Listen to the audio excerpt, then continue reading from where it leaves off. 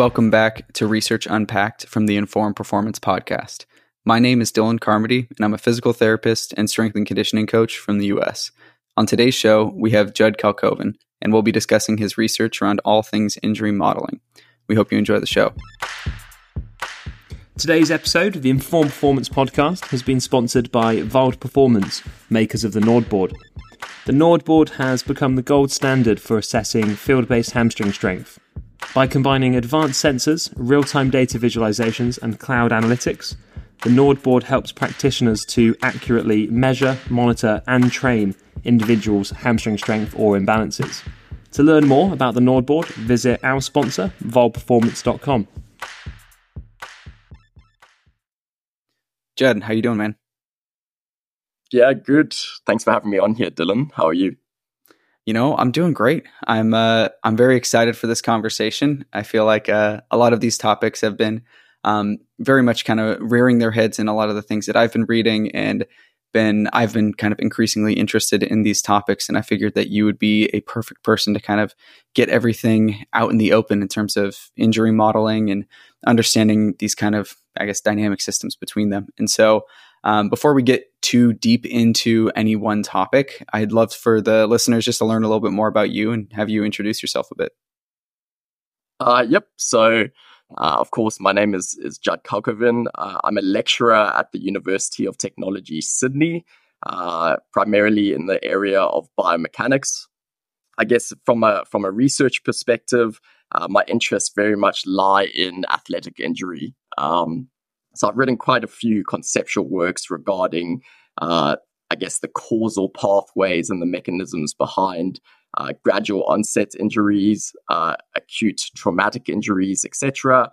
Some of the mechanical principles that govern these kinds of injuries. So very, very much sort of my research area.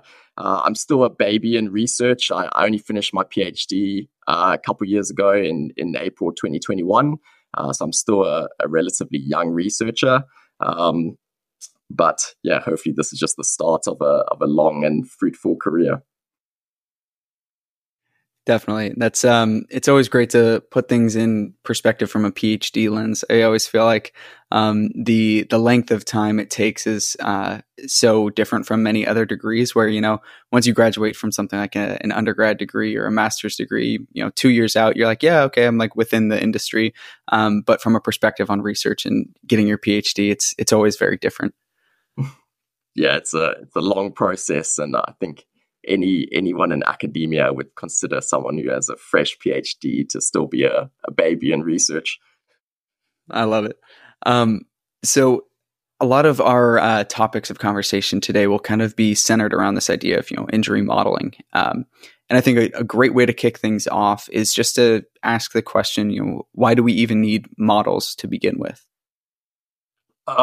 Yeah, I guess maybe even before that, we can discuss a little bit about what are frameworks and what are models and what are theories, because this really sort of underpins why we need models, essentially.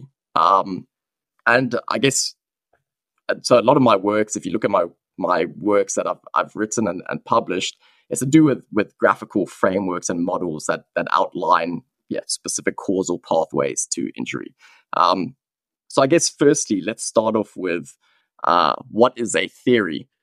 And I'll lead this into theoretical frameworks and then models on the back of that. So of course, a theory is essentially a scientific explanation of why a phenomenon occurs, or an explanation of the phenomenon, and it allows us to make different predictions that are testable, right? So we run experiments, see if we can make predictions, see if this theory helps us explain a phenomenon. A framework, right, is essentially a skeletal structure of reasoning. So if you put those two together, you can have a theoretical framework. So a theoretical framework is essentially a skeletal structure that essentially maps out a theory, right? And we use that to guide the research process. So we have this framework, maps out all these different links, all these different relationships that exist within a theory. And from that, we can form different hypotheses and run different tests and assessments and whatnot, and start to, I guess, test that framework. And then a model on the back of that can be conceptualized as an instantiation of a theory or a framework. So they're often narrower in scope, and they focus on a particular element of a theory or framework. So they can be quite focused. And this is, of course, a feature of a model. The reason it's useful is that it does focus. It can be hyper-focused on a specific element of these aspects.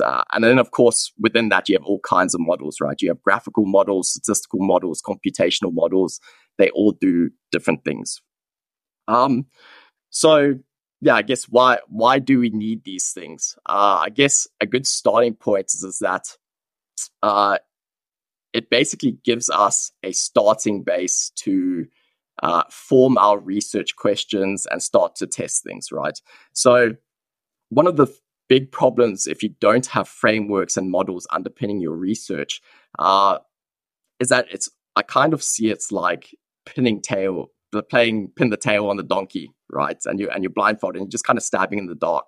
And this can be, I mean, this is what exploratory research is, right? So sort of exploratory research, which is the surface level of research, is you might have some variables that you've collected, and there might be some sort of outcome of interest. Maybe it's like injury, and you don't really know how these things could be related, but maybe something's there. So you might do some sort of analysis to see if you get some sort of association, and this might be the start of the research process. Maybe you find something interesting, and then that leads to further questions, and you research it, right?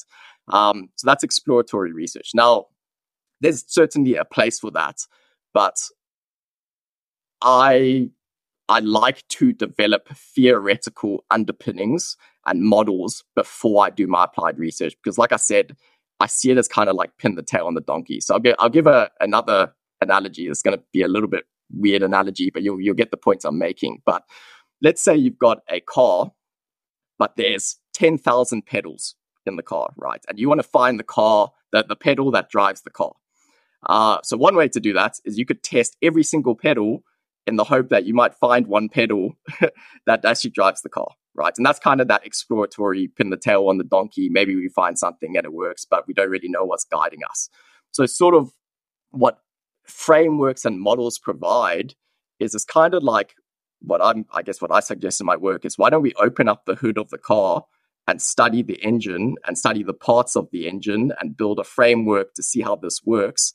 And then we might see, what chord and from where actually leads to the pedal that drives the car, right? And we can figure it out that way instead of just playing endless games of pin the tail on the donkey. So it's extremely useful from that perspective, in the sense that it provides an underlying structure to a phenomenon, and we can test various links within that structure to try and explain that phenomenon, and hopefully solve some useful problems. I really appreciate that, and I think it sets a good precedent for the conversation.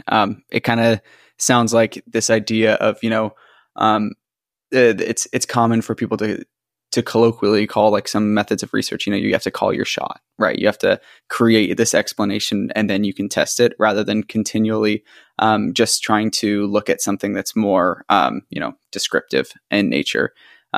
Where do you feel like, in terms of some of these underpinnings or some of these models or frameworks or theories, where do you feel like a lot of times within sports science, practitioners or researchers, whoever they may be, tend to get things, I guess, wrong in terms of their interpretations of some of these models or frameworks?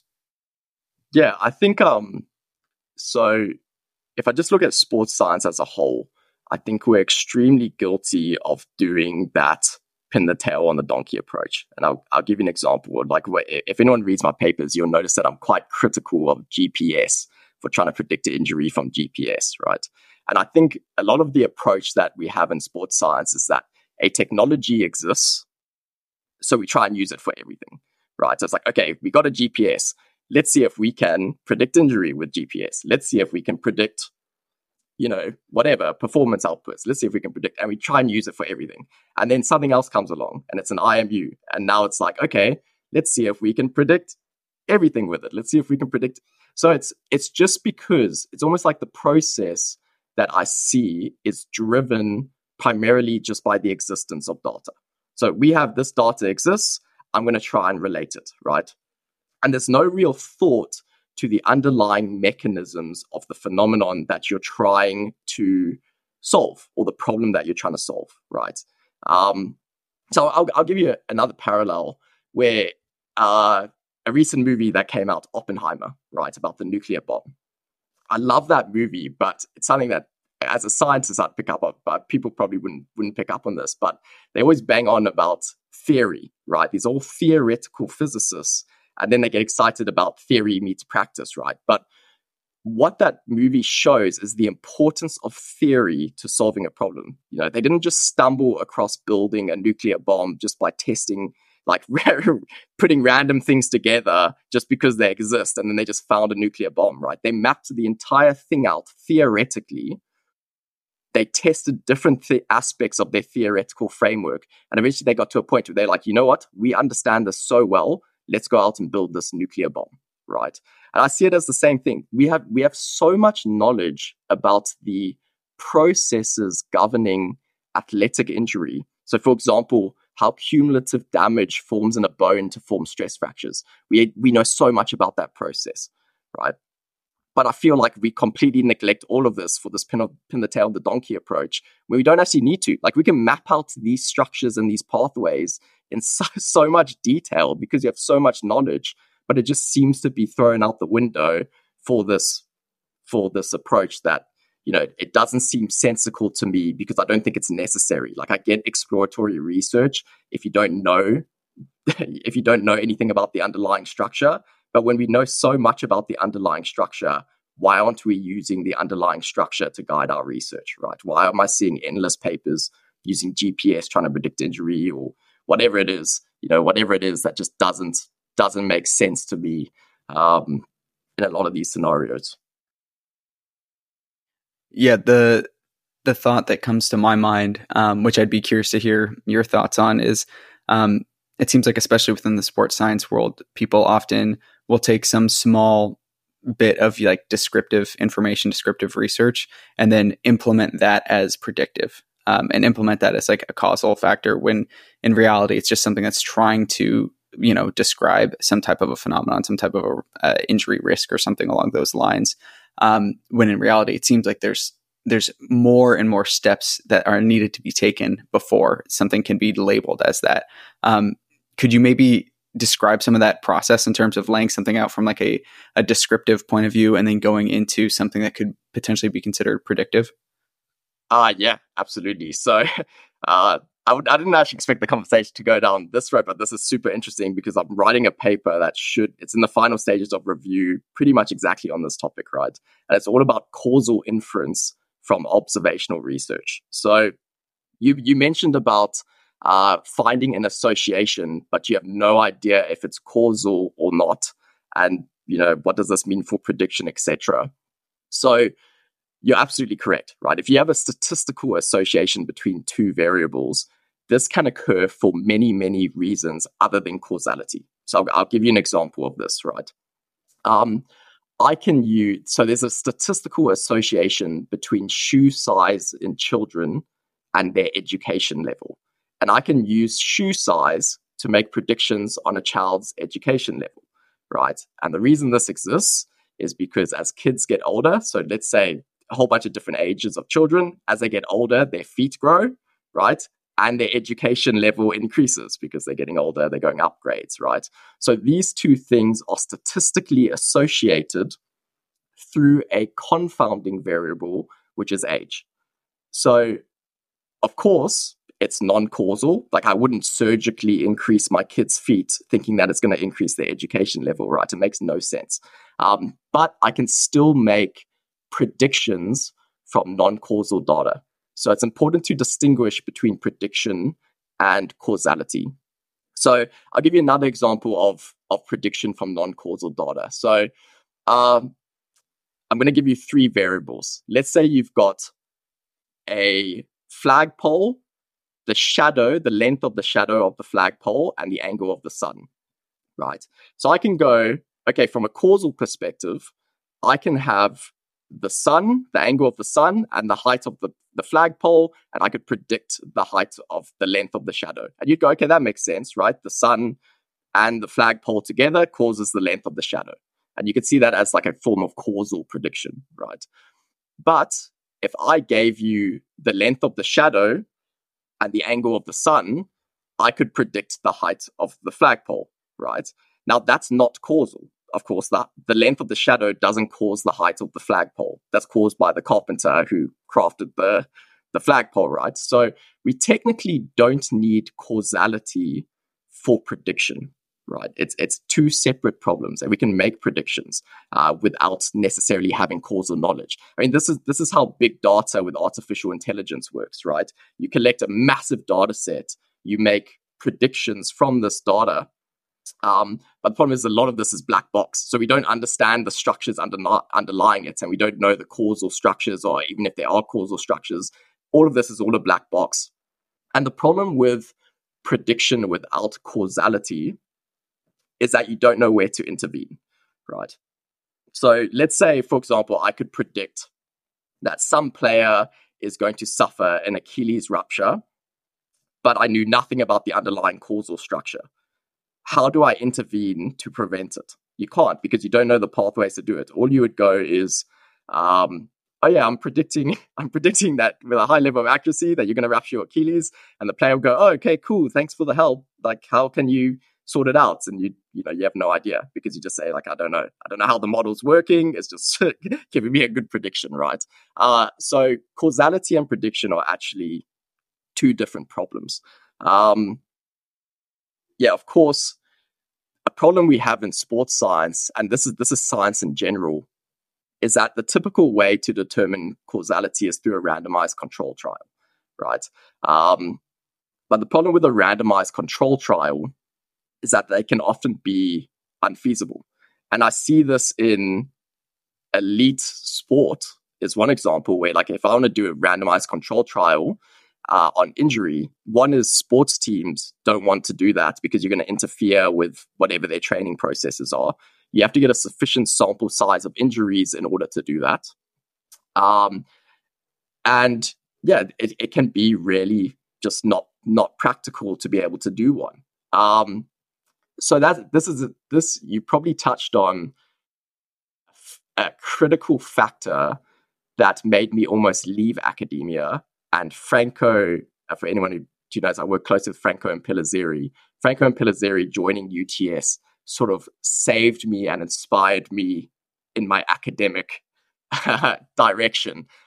So I was stuck in this idea where I was like, okay, if association is not causation due to confounding, and RCTs are the only way to determine causation, but we can't run RCTs, like, what the hell are we doing? Like, what is the point of any of this? Why are we scientists? Like, the rest of my family's in finance. I should just quit and go do finance. And I was bringing this up. So Franco joined UTS, and I was bringing this up with him. And yeah, so I've had this discussion with lots of people, and no one had an answer for me. And Franco said to me, you're absolutely right, Judd. You're absolutely right.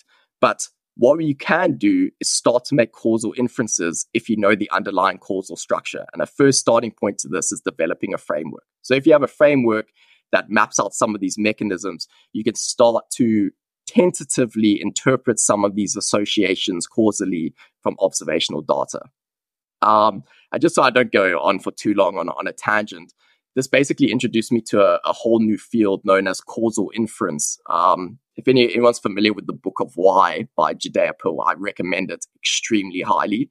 Absolute game-changing for me. But it's essentially how we can potentially get causal effects from observational data using causal diagrams and causal models, specifically one called a directed acyclic graph.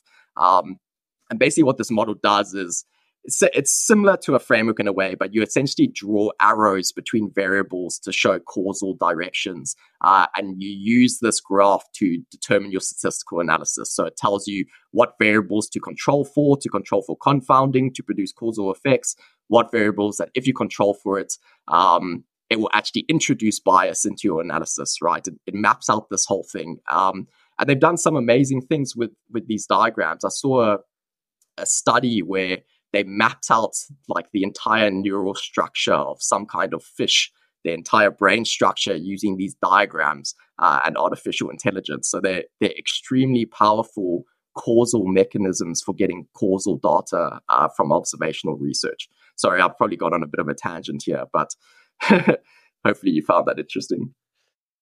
Judd, no, I thought that was awesome. Anytime you can cycle in any of the like acyclic graphs and all those sorts of things, it'll definitely pique my interest. But I feel like with all this conversation of models and theories and concepts, I can always see somebody listening or something like that, almost like not necessarily accusing, but pointing fingers and saying, well, this is just like people playing armchair quarterback and saying, quarterback American football, excuse me. But just saying, like, hey, these are all like fine and great, but these are all still just, theories, or these are all still just models. Like if RCTs are the only way in which we are able to infer causality, then why are we not really pushing to try and figure out new ways in which we can actually infer that causality through control trials? Yeah, I mean, the point of that I was making earlier is that RCTs are not the only way to determine causality, right? So that this is sort of what the field of causal inferences has developed. It's developing alternative ways to discover causal effects outside of RCTs, because like I said, sometimes RCTs are not possible. Like, for example, let's say I wanted to assess the causal effect of smoking on lung cancer, right? If I split two groups of people and then expose one group of people intentionally to something that causes cancer, that's extremely unethical. So you can't do an RCT in that scenario. So like, what option is available to you, right? And the thing is we do develop causal knowledge through alternative means and observation, because if we didn't, all of us humans would be dead, right? So if I look at just everyday observations, like a simple causal model is, I know not to pat a lion because it will probably kill me, right? Because I make all sorts of causal assumptions based on my causal understanding of the world. So I might go, all right, it has sharp teeth. I know sharp things will hurt me if they enter me and they could kill me, right? I know that it's a carnivore. It eats lots of meat. I know that it's big. I know it eats animals that are roughly my size, etc., etc., etc. I have this causal model and understanding of a lion. I have a pretty good hunch that causally it would be a bad idea for me to pat this lion because it would probably cause my death, right? There's no RCTs. I've made that set of causal assumptions and built that causal model. I've never seen an RCT to do with patting lions in my life, but I have an understanding of the world from all my observations of being alive, and I've formed a causal model using reasoning, appropriate reasoning, to have some sort of causal understanding of how the system works, right? And if we didn't do that, we'd probably all be dead, because we wouldn't be able to distinguish between drinking cyanide and drinking water and what causes my death and what causes me to live, etc., etc. So we do have causal understandings that aren't derived from RCT. The problem is of course, this is extremely susceptible to bias. So I have all sorts of observations that could be very well incorrect, right? And humans do this all the time. You see conspiracy theorists, they draw all sorts of reasoning that doesn't make sense, right? So I think it's important to acknowledge that, the work, if you want to look him up, his name Judd, another really big hitter in causal inferences, Miguel Hernan. It's basically developing methods on making causal inferences from observational data, not necessarily from RCTs. And a key way to do that is by producing causal models that underpin these causal assumptions. I'll give you, sorry, I know I've got on a bit long, but another simpler example of how a model is extremely useful is, let's say I'm interested in researching the link between calcium intake and athletic injury. Right. One way I can do that is I just research that link, right? People take calcium and look at injury risk and see if there's some sort of relation, right? What a causal model does is it can break down the different pathways and mechanisms through which these things work. And then we can test these different relationships to validate the model as a whole. So for example, I can go, okay, calcium decreases, or I think it decreases injury risk by increasing bone strength, right? So in my diagram, I can draw a link from calcium to bone strength and bone strength to injury risk. And what I can do is I can research the link between calcium and bone strength. I can research the link between bone strength and injury, and I can research the link between calcium and injury risk. And if all of these things map out, I've provided really strong evidence to support my causal model. And I've provided mechanisms, right? The mechanism through which calcium reduces injury risk is through increased bone strength. And mechanisms, or understanding mechanisms, which is what you get, something you get from causal models, is extremely important. And to give you a non-sporting example of where this is very important is a few centuries ago, a lot of people died from scurvy so someone figured out that citrus fruit, of course, because they contain vitamin C, prevented scurvy, right? And then what happened was everyone was eating oranges and there was an economic crisis of some sort. And everyone thought it was the acidity in the citrus fruit that prevented scurvy. So oranges became too expensive and they swapped these oranges out for West Indian limes, which had very high in acidity, but very low levels of vitamin C.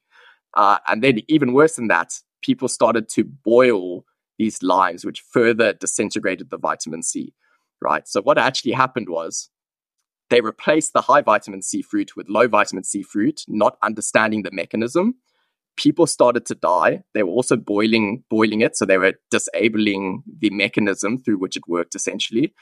And then there was the whole citrus fruit prevents scurvy came under disrepute. And the result is that it cost hundreds of, if not thousands of people their lives through scurvy because we didn't understand the mechanism, right? So when context changed, we didn't know what to do. So mechanisms are extremely important for understanding the causal effects through which things act, so we know where to intervene when contexts change. And these are all things that causal models map out, and they allow us to test these different mechanisms and relationships through mechanisms, right? We call it things like direct and indirect effects. There's an analysis called a causal mediation analysis, which helps us determine the effects through different mechanisms and different pathways, etc. And it's all guided by causal models. Judd, I am loving this conversation. It is not going at all where I thought we were going to go, but I'm loving that we're going there. You've mentioned, like, obviously these ideas of like directional relationships, causal models, right? Like this idea of a directed acyclic graph, all those sorts of things. I could see a listener who's familiar with a bunch of these types of frameworks visually seeing something like a directed acyclic graph. And then also seeing something like the example, I'm sure you're familiar with the Natalia Betancourt paper from a complex systems framework for sports injury. Seeing like just visually that web of determinants from that graph and a directed acyclic graph, like looking kind of similar, where there's like lines connecting different things that look like risks and all those sorts of things. Could you maybe describe the difference between something like a directed acyclic graph versus something like a web of determinants? Yeah, so a directed acyclic graph, I think something that's very important is that each arrow represents a causal effect, right? So it's actually a mathematical tool to show causal effects and effects acting through different mechanisms. So like I said, it guides specific statistical analyses that allow you to determine various effects acting through different mechanisms. And from what I understand, there's no real model that does that. Like directed acyclic graphs are unique in that. So yeah, a lot of my work, if you look at my conceptual framework, for example, I have a conceptual framework for injury I'm referring to. This is just a conceptual framework, right? So each arrow, I mean, it acts similarly to a directed acyclic graph. So it shows like something precedes something and whatnot, but it technically doesn't highlight or it doesn't map out the statistical analysis in the way that a directed acyclic graph does. Like a directed acyclic graph really is a mathematical tool, where the framework is just a graphical tool to show concepts of interest. So I think that's an important thing to distinguish. Awesome. We're going to switch gears a little bit and kind of take a large turn in our discussion. But with all of this conversation around, models and injury modeling, and given the example that you just gave in terms of the model that you presented, can you walk us through how you have, used the definition of injury within the multiple papers that you have published? I feel like that can be a great starting point for this conversation. Okay. So, basically you asked me, what is my definition of injury? Correct. Okay. Exactly. Well, I've written it down here so I don't stuff it up, but I'll read out the definition from the IOC, so the International Olympic Committee. So they have injury is tissue damage or other derangement of normal physical function due to participation in sports resulting from rapid or repetitive transfer of kinetic energy. Right. In my papers, I typically describe it something along the lines as athletic injury occurs when the stresses and strains experienced by a tissue result in damage that is deemed severe enough to be considered an injury. Now, something that's important to note is that these two definitions, my definition and the IOC definition, are pretty much identical, right? A transfer of kinetic energy and stress and strain is essentially the same thing. So in a stress-strain curve, the energy under a stress-strain curve, the area under a stress-strain curve represents energy, right? So it's the same definition. From the IOC definition, where I disagree with them, so they have tissue damage or other derangement of normal physical function, right? Under that definition, that means muscle damage means you're injured, right? So then we would all be injured every single time we train. That makes no sense to me. Or what about derangement of normal physical function? Well, fatigue is a derangement of normal physical function. So every time I experience fatigue, am I now injured, right? That doesn't make sense. So something where I think I improve upon this definition, this IOC definition, is that really there's some critical damage threshold by which an injury is deemed to occur. Because getting tissue damage, some form of damage or mechanical fatigue of a tissue, is a normal process. It's normal to the training process. If I go into the gym and I lift weights, I'm going to get muscle damage, and that is part of the process of developing more muscle and getting stronger. So to define that as an injury, and that would technically fit under the IOC's definition of injury, I think is, it's just incorrect, right? So there's some critical damage threshold where we consider something to be an injury. And really, I think there needs to be tissue-specific definitions. And the reason I say that is that this would present differently. So for example, in bone, maybe the threshold is when the first microcrack forms. Because again, to develop your bone strength, mechanical loading is a big part of that. So you load your bone, it will mechanically fatigue to some degree, which is damage, but that's critical to remodeling. So, okay, how much damage is too much? Like, when does that become an injury? It might be, when the first microcrack forms, right? Then you could consider, okay, well, that's not leading to any positive adaptation. I've actually chronically damaged my tissue. If I look at tendons, you might get some sort of kinked fibers that it's not acting as a stimulus for adaptation, but is rather chronically detrimental to the health and function of that tendon. So there's some critical damage threshold that needs to be exceeded for it to be considered an injury. Right. When we look at this idea of injury or damage and expand upon it in terms of, I think many will be familiar with ideas of a, something considered like a time loss injury versus a non-time loss. How does this idea of maybe time to recovery or those sorts of, factors play into this type of a definition? Yeah, look, I think it's important to acknowledge that applied definitions exist because they're useful in applied settings, not because they're technically the most correct definition, right? So for example, let's say we know the exact threshold when a microcrack forms, like that's our definition of injury. So let's say, you develop your first microcrack in the tibia, and that's the threshold where you've gone from non-injured to injured. To determine that in a practical setting, it's near impossible.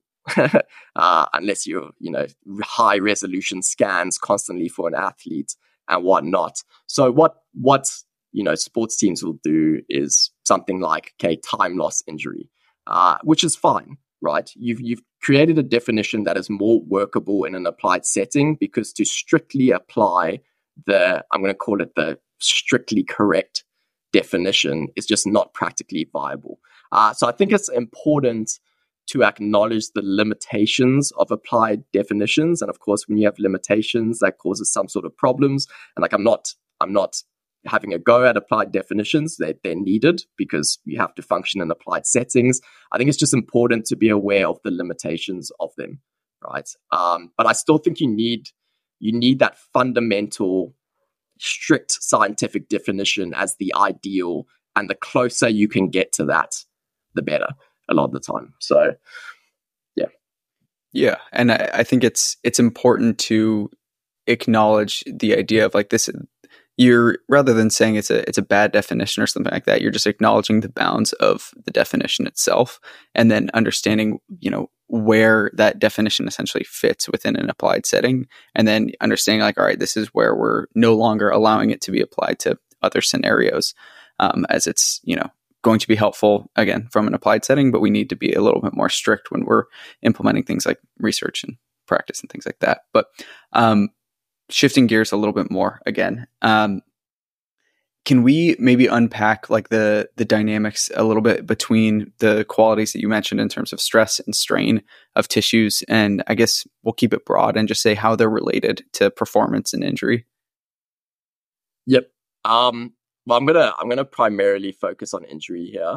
Well, let me just address performance quickly. Like if you're looking at the training process, we adapt due to the mechanical pathway is a big part of adaptation, right? If you're weightlifting, when you lift a weight, that's a physical load, right? That's producing a force with the help of gravity that you're resisting, right? And that causes stresses and strains on your tissue.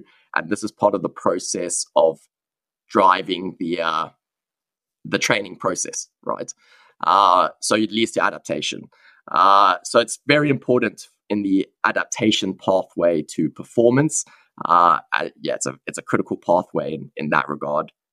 From an injury perspective, stress and strain, as highlighted in the injury definitions that we presented, is really the ultimate mechanism of injury, right? And what I mean by that is that you apply a force to a tissue, and when the stress and strain experienced exceeds the mechanical strength of that tissue, an injury occurs, right? So why is this important?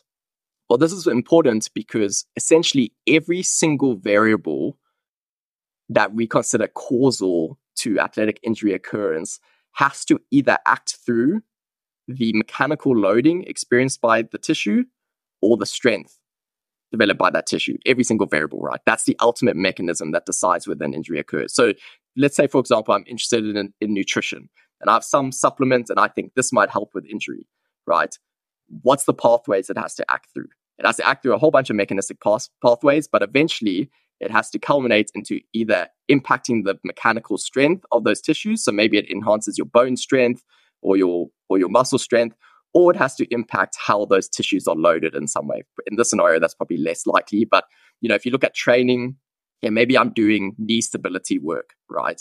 How does that potentially prevent knee injury? Well, in a sporting scenario, it might prevent the ACL from being overly mechanically loaded, right? So it has to act through that pathway and influence that pathway in some way. Now, the primary, I guess, aspect where I found it to be particularly important to, I guess, acknowledge the process of mechanical loading and tissue damage formation is really gradual onset injuries, because there are specific mathematical processes or functions that describe damage accumulation. So if you look at injury, the problem we're trying to solve is a damage accumulation problem. So if I look at tibial stress fractures in running, what is an injury? Well, it's repetitive mechanical loads fatiguing that bone until eventually a micro crack forms, right? That's damage accumulation. Now, this is extremely important because there is no clearly definable relationship between cumulative load and cumulative damage. You have to account for the loading pattern, right? What do I mean by that? I know that was a bit of a technical mouthful, but I'll give you a simple example. Let's say I've got a hammer and I'm going to hit it against the wall, right? I could do 100 Newton hit against the wall. My cumulative load would be 100, right? 1 times 100.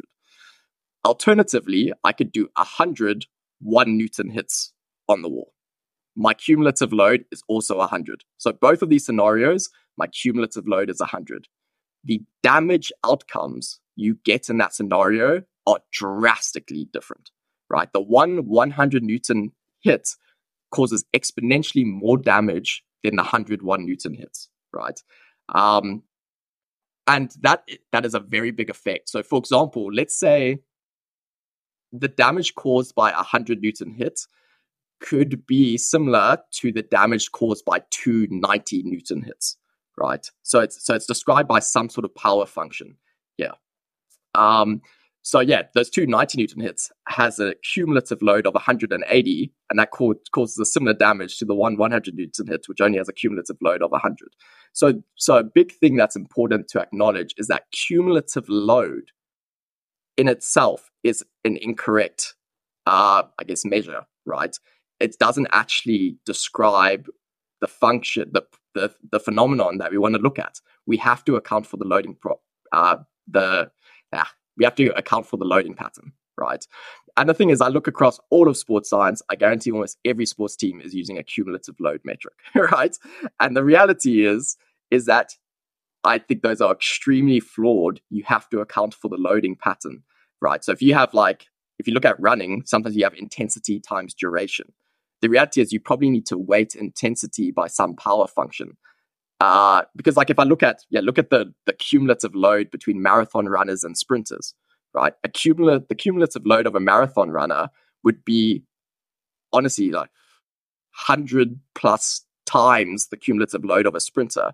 Yet sprinters get injured all the time, and lots of marathon runners don't get injured, right? So, try and make sense of that in that scenario. So it's highlighting these processes that govern the actual phenomenon of injury occurrence. So that's sort of reverse engineering the process, right? Going back, what is an injury? What is the process that governs this formation? What are the mathematical functions governing crack formation and injury? And then these are things that we have to follow if we're going to want to get really great injury risk assessments, right? We can't just ignore these things. Like it's very important to understand it.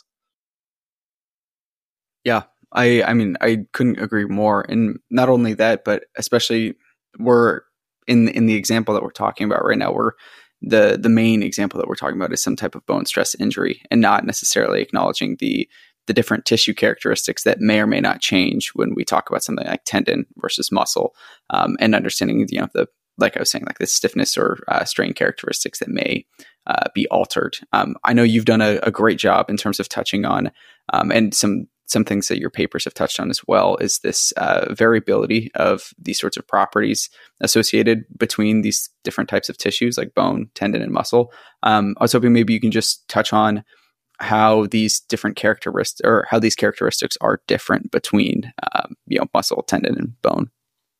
Yep. So I think the big thing here is muscle. So of course I've written a few papers on muscle as well.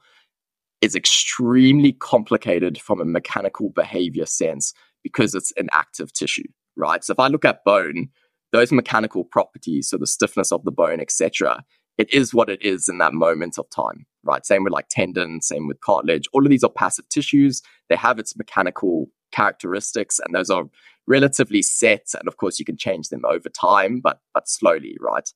Muscle, as soon as you activate muscle and cross bridges start to form and you start to produce tension, you completely change the mechanical behavior, right? And every time you increase the tension in the muscle, you're stiffening the muscle. So it's almost like you can think of it for anyone that's not familiar with stiffness that's listening, you can think of stiffness as like a concrete slab is extremely stiff. Like if you apply force to it, it's not going to deform, right? It's very minuscule. It's not even perceptible. So very small deformation. Where an elastic band, if you apply force to an elastic band, it's going to stretch a lot, right? So it's very compliant. Muscle can almost achieve or basically achieve both of these conditions, right? When my muscle is completely relaxed, I can apply a little bit of force, it's got very low stiffness, and it's going to lengthen, right? Or when it's extremely highly active, it's basically going into like concrete state, right? I can apply a lot of force, very stressful conditions, and it experiences a lot less strain, right? A lot less deformation. And then, of course, it can achieve everything in between, which is what gives it its functionality. So the thing that's extremely complicated about muscle is that, depending on its state, its activation state, at that exact point in time, it completely changes the mechanical behavior of that tissue. And that's something that's unique to muscle. So it's, that brings a very complicated set of problems. Essentially. Judd, with all of these sorts of, different areas and different variables that we've been bringing up, there's, I think the main theme that I've been hearing pretty much this entire conversation has been the idea of all these things are very complicated in terms of modeling, looking at risk, looking at injury, looking at performance.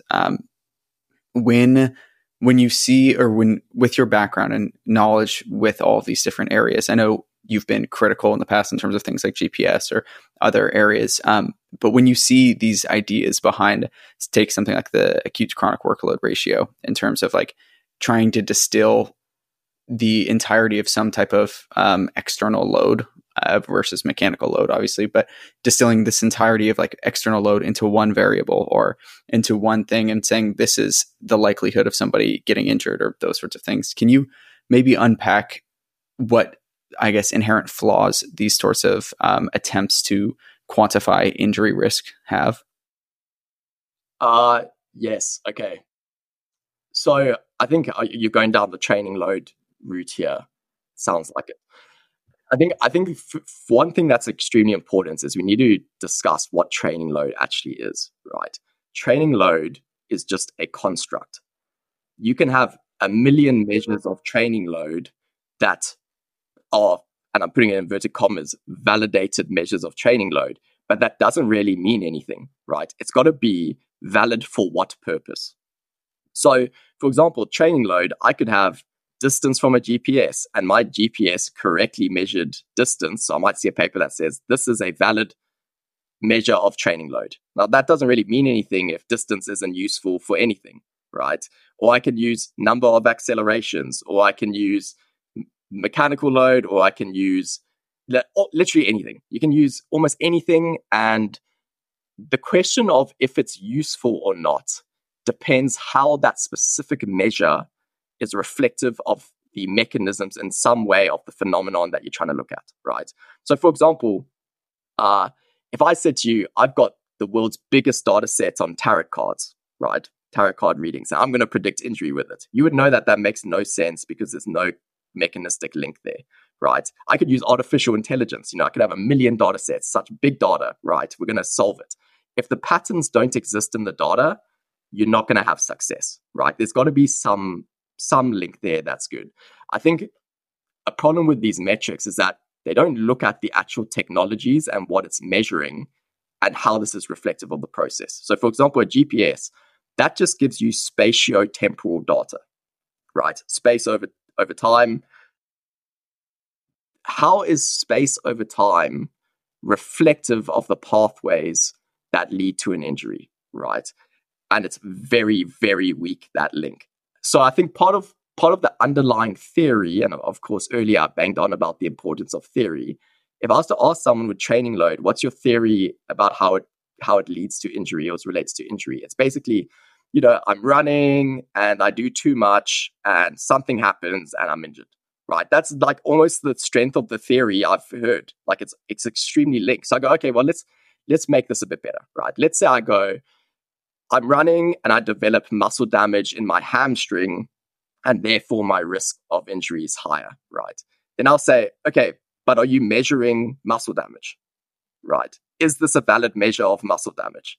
And they'll be like, no. And I'll be like, okay, so it doesn't really work there, right? It's kind of like this jack. So they'll be like, okay, well, I'm running and I get fatigued. And maybe because I'm fatigued, I do something weird and I get tired and I get injured. I go, okay, cool.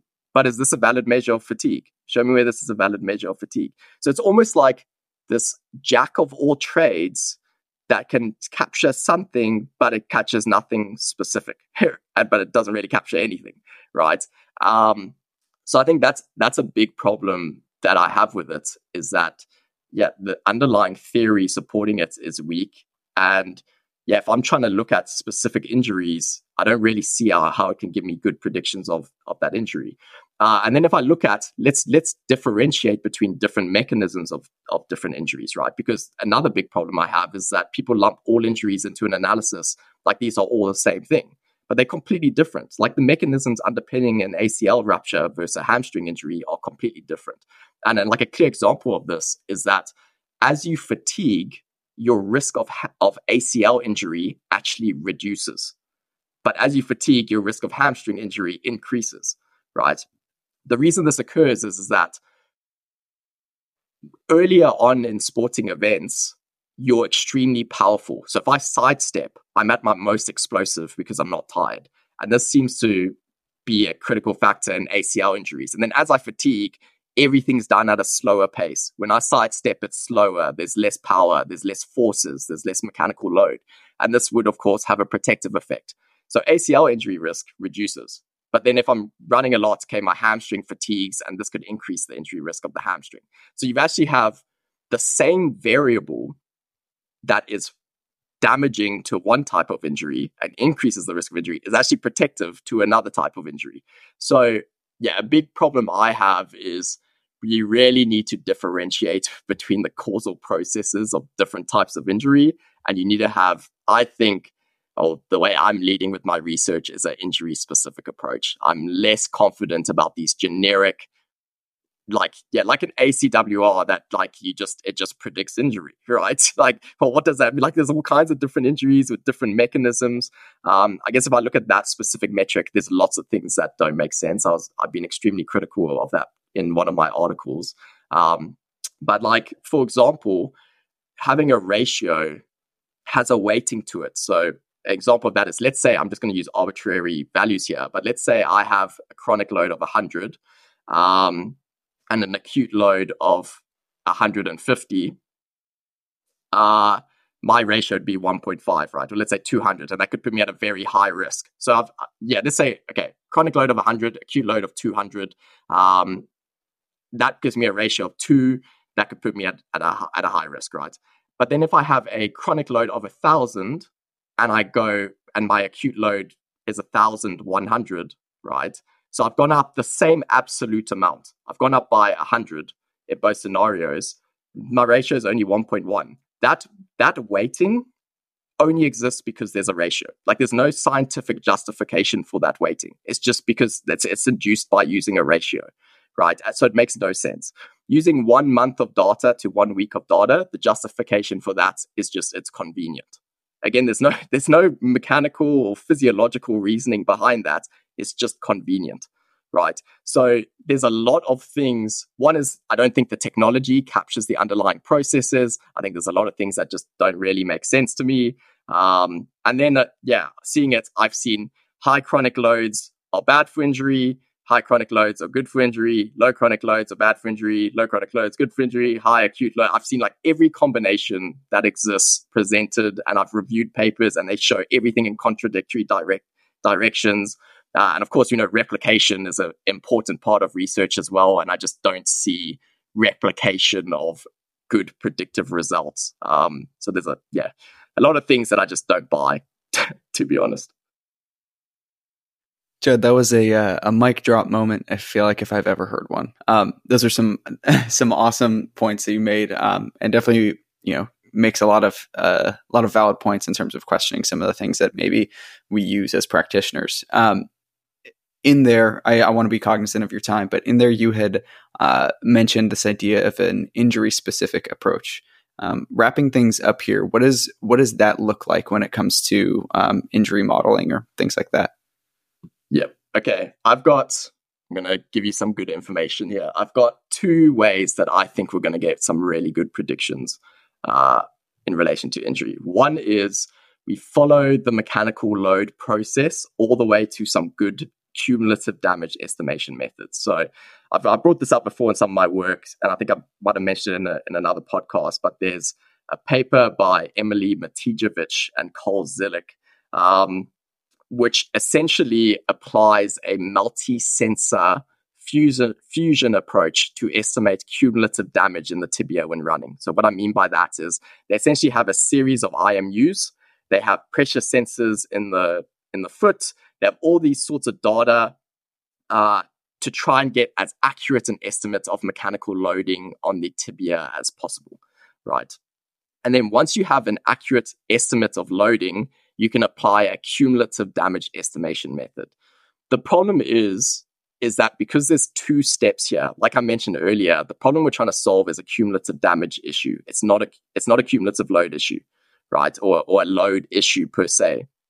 So because we have to get a good estimate of forces to then apply a cumulative damage estimation method, you have an issue of propagating error, right? So I think in their first approach, they just used vertical loading rate, which is like a common measure that we've seen published a lot on, but it has no real strong associations with injury. Essentially, this had a 9.9% error when estimating peak forces in the tibia. But the problem is if you applied a cumulative damage estimation method to that, the error for estimating bone damage was 104%, right? So a relatively small error in getting the mechanical forces leads to big errors when estimating the damage. Now, they improved this substantially. They used a physics-based algorithm and a machine learning algorithm. And I think the machine learning algorithm, they got 2.6% error for force, which is extremely impressive. And that led to an 18% error when estimating bone damage. Now, that's pretty good, right? They've done a great job. So the thing is that this leads to, it's quite a heavy setup. You have quite a lot of different sensors and different information, different kinematic information that you're utilizing to create this estimate, right? So that's one way I think we can lead. And then the way we can somehow get good data with minimalistic approaches, that's sort of the way we have to go. How feasible that is. I like to solve the problem of getting good estimates of bone damage first, or getting of whatever tissue damage first, and then we can figure out how to make it minimalist, right? Make it wearable. So let's get there first, and then we can refine it, opposed to just guessing a million times over.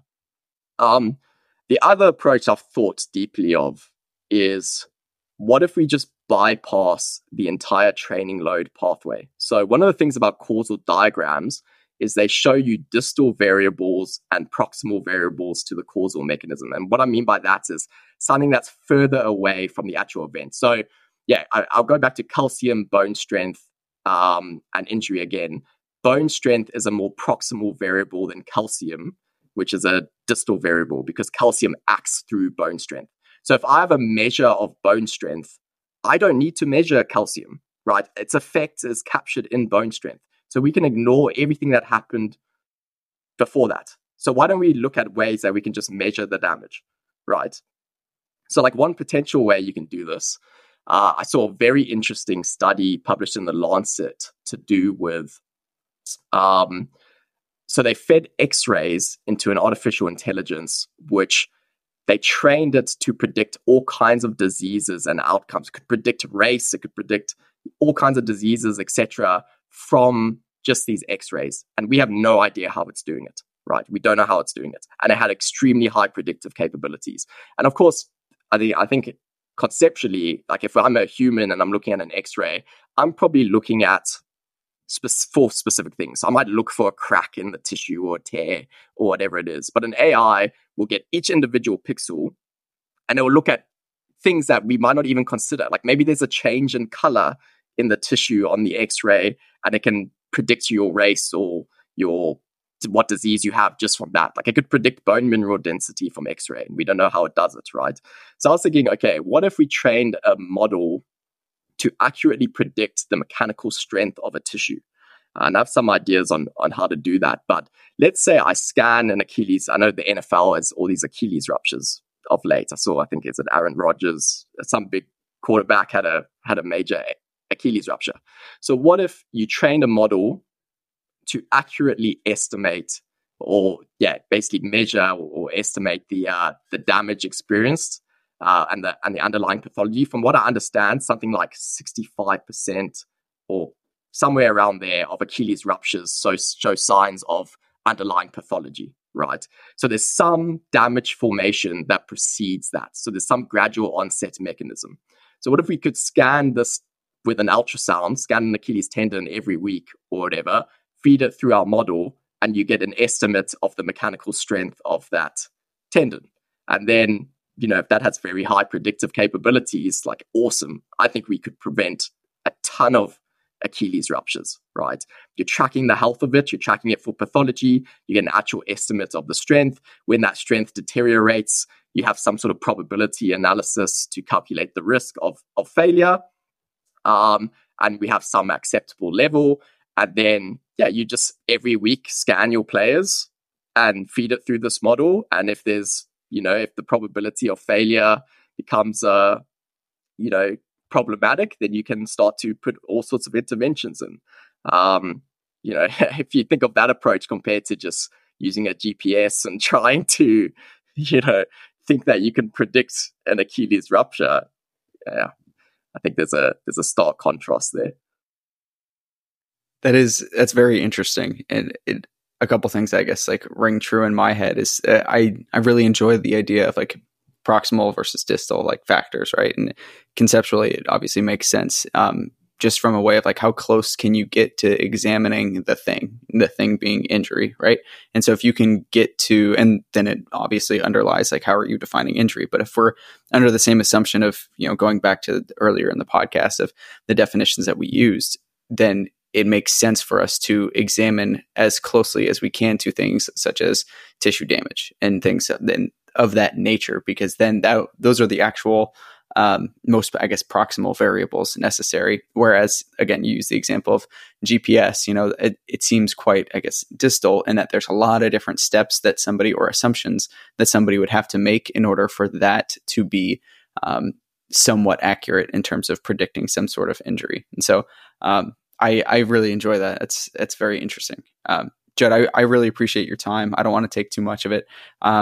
But as a close for this conversation, I always like to ask researchers and other guests on this show, given their background as well as the audience of listeners, which are generally people in the sports science realm, strength and conditioning coaches, rehab professionals. Who do you think we should have on next? Have you had Franco and Pederseri on before? We have not. No, not yet. Shoot him an email. He was one of my supervisors for my PhD.